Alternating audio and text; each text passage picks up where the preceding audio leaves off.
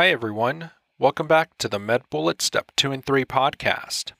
In today's episode, we cover the topic of chest trauma found under the Cardiovascular section at medbullets.com.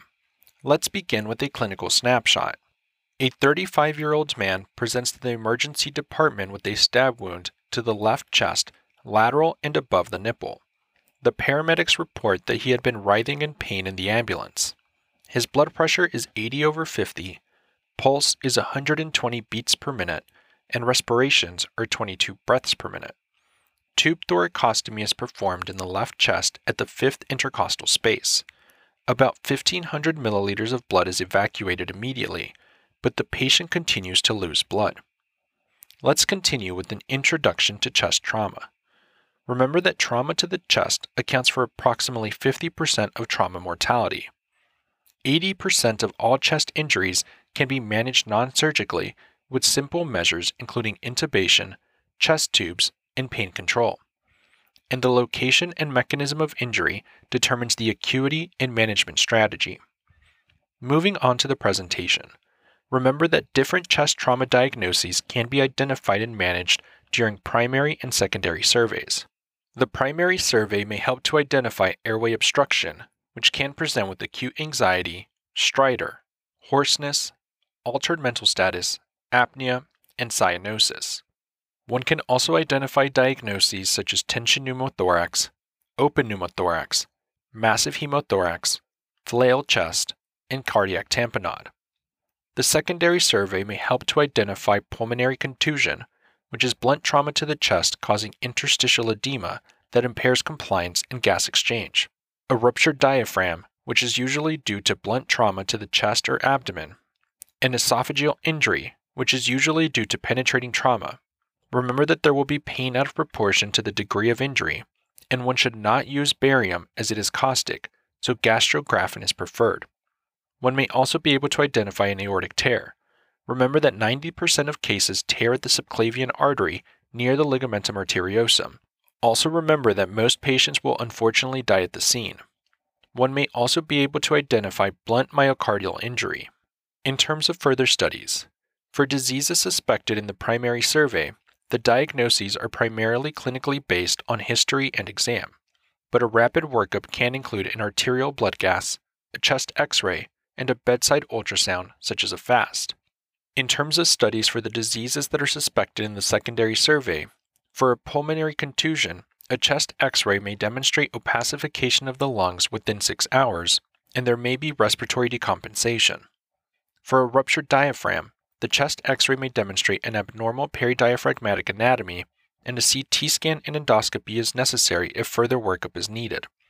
An esophageal injury may demonstrate potential pneumomediastinum on chest X-ray, and one may perform an esophagram and esophagoscopy. For an aortic tear, one can consider a chest X-ray, CT scan, and TEE, but remember that a CT aortography is the gold standard. And for blunt myocardial injury, one may note dysrhythmias and ST changes. In terms of management, for airway management, remember to intubate early if airway compromise is suspected. A needle thoracostomy may be performed, and one should use a large bore needle at the second intercostal space in the midclavicular line. This is the best initial step in management of a tension pneumothorax. For a tube thoracostomy, a chest tube at the fifth intercostal space in the anterior axillary line may be placed. This is the next step in management after a needle placement in tension pneumothorax. For oxygenation, one can use positive pressure ventilation for flail chest. For circulation, IV crystalloids for early management of hemodynamic instability are key, and one can transfuse for significant blood loss. Thoracotomy is indicated if there is greater than 1,500 milliliters of total blood loss, or greater than 200 milliliters per hour of continued drainage of blood for greater than 3 hours. And lastly, surgical repair may be performed as needed. Now that we've discussed the major points relating to chest trauma, let's walk through some questions to apply what we've learned and get a sense of how the topic might be tested. For the first question, consider the following clinical scenario. A 33-year-old woman presents to the emergency department after a motor vehicle collision. She was the front seat unrestrained driver in a head-on collision at 25 miles per hour. Her temperature is 99 degrees Fahrenheit or 37.2 degrees Celsius. Blood pressure is 129/66, pulse is 127 beats per minute, respirations are 16 breaths per minute, and oxygen saturation is 99% on room air. The primary and secondary survey are performed and are only notable for bruising along her chest wall bilaterally. An initial pelvic radiograph and an electrocardiogram are performed and are unremarkable. A chest radiograph is performed and is notable for a sternal fracture and several rib fractures. The patient is given morphine and her heart rate subsequently improves to 80 beats per minute. The patient is observed in the emergency department over the next 6 hours, and her laboratory values in a repeat ECG return within normal limits. The patient suddenly complains of shortness of breath. Her temperature is 99.5 degrees Fahrenheit or 37.5 degrees Celsius. Blood pressure is 127/68. Pulse is 120 beats per minute. Respirations are 28 breaths per minute. And oxygen saturation is 91% on room air. A repeat chest radiograph is performed, which demonstrates patchy and irregular alveolar infiltrates. Which of the following is the most likely diagnosis? And the answer choices are: Choice 1, acute respiratory distress syndrome. Choice 2, cardiac contusion. Choice 3, hemothorax. Choice 4, pneumonia. Or choice 5, pulmonary contusion.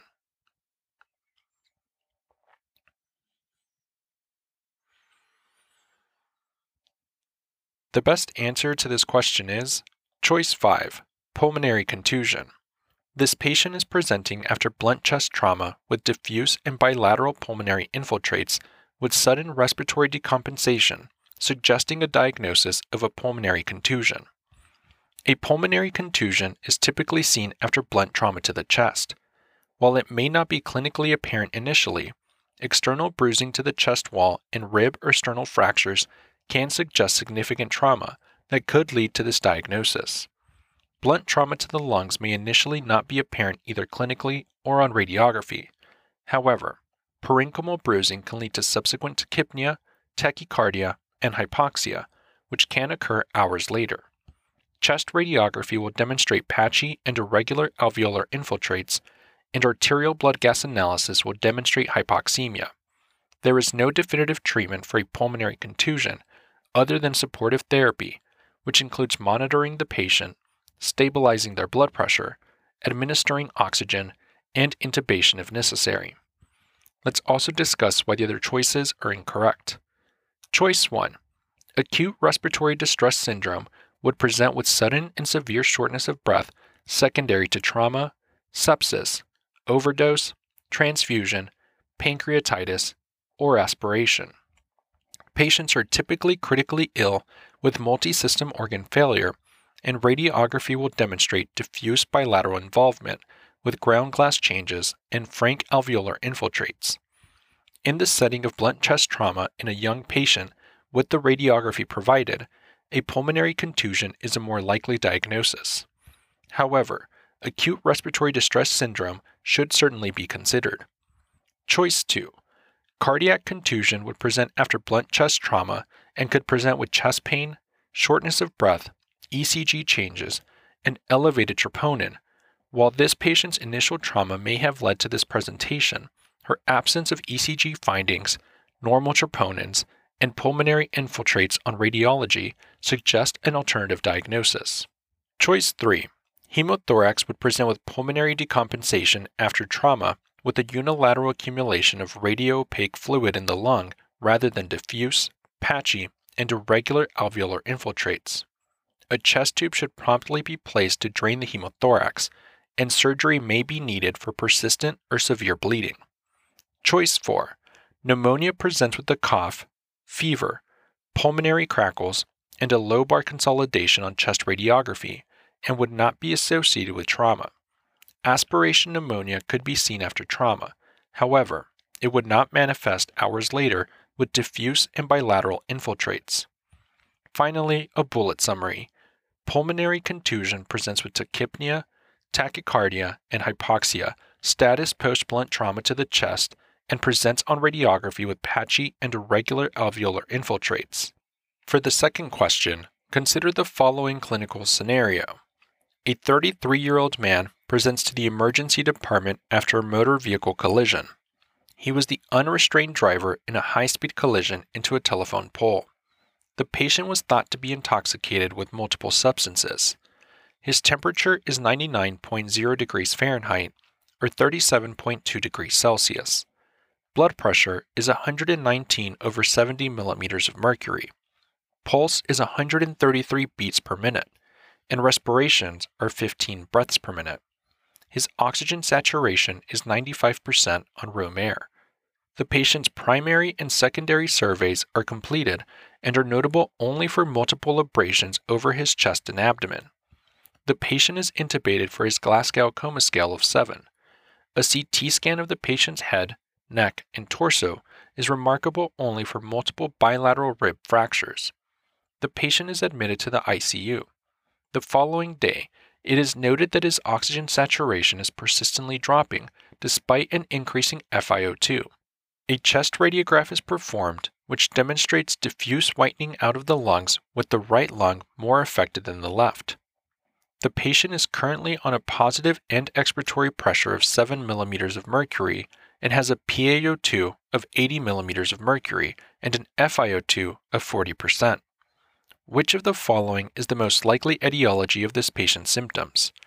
And the answer choices are: Choice 1, acute respiratory distress syndrome. Choice 2, aspiration pneumonia. Choice 3, hemothorax. Choice 4, pneumothorax. Or choice 5, pulmonary contusion.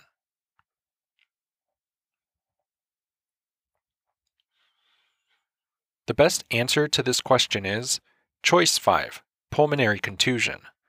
This patient is presenting after blunt chest trauma with multiple rib fractures with respiratory distress roughly 24 hours after trauma and diffuse whitening out of the lung, suggesting a diagnosis of a pulmonary contusion. A pulmonary contusion typically occurs after blunt trauma to the chest and is typically associated with rib fractures or a flail chest. The pathophysiology is related to direct injury to the lung, which causes increased capillary permeability, edema, and hemorrhage in the absence of a lung laceration. The patients will often present with chest pain, dyspnea, hypoxia, tachypnea, and increased ventilatory support needs. The diagnosis can be supported with a chest radiograph, demonstrating opacification and whitening out of the lung hours after the blunt trauma. CT scan can demonstrate ground glass opacities and contusions. The management of a pulmonary contusion is analgesia, spirometry, ventilatory support, and treatment of any other injuries while keeping fluid administration to a minimum in order to not overload the lungs. Let's also discuss why the other choices are incorrect. Choice 1. Acute respiratory distress syndrome can occur after infection, pancreatitis, or blunt trauma to the chest, as in this patient. However, acute respiratory distress syndrome usually presents in a more critically ill patient with a chest radiograph that is more diffusely hazy. A PaO2 to FiO2 ratio of greater than 300 suggests against ARDS. It is possible that if this patient's pulmonary condition progressively worsens and he has a repeat radiograph with a more diffuse injury, then he could develop ARDS at a later time. It is difficult to discern these two diagnoses. However, consider that a pulmonary contusion is generally less severe but can progress and become ARDS. Choice 2. Aspiration pneumonia would present with the focal consolidation in the lung, typically in a patient who cannot protect the airway, such as an elderly patient, an alcoholic, or an obtunded patient. This patient's diffuse lung haziness 24 hours later suggests that the etiology of his symptoms is secondary to blunt trauma and a pulmonary contusion. Choice 3. Hemothorax presents with an effusion on chest radiograph after blunt trauma. This patient's opacities on chest radiograph reflect edema and inflammatory changes rather than a fluid collection, which would be at the basis. Choice 4. Pneumothorax presents with hypoxia, chest pain, and an absence of lung markings extending to the periphery on chest radiograph. treatment involves chest tube placement in large pneumothoraces and all-tension pneumothoraces. Finally, a bullet summary. A pulmonary contusion occurs after blunt trauma and presents with increasing respiratory distress with diffuse whitening out of the lung. That's all for this review about chest trauma. We hope that was helpful. This is the MedBullets Step 2 and 3 podcast, a daily audio review session for MedBullets, the free learning and collaboration community for medical student education. As a reminder, you can follow along with these podcast episodes by reviewing the topics directly on medbullets.com.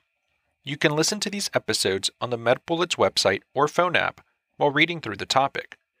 If the MedBullets podcast has been valuable to you, we'd be thrilled if you consider leaving us a 5-star rating and writing us a review on Apple Podcasts.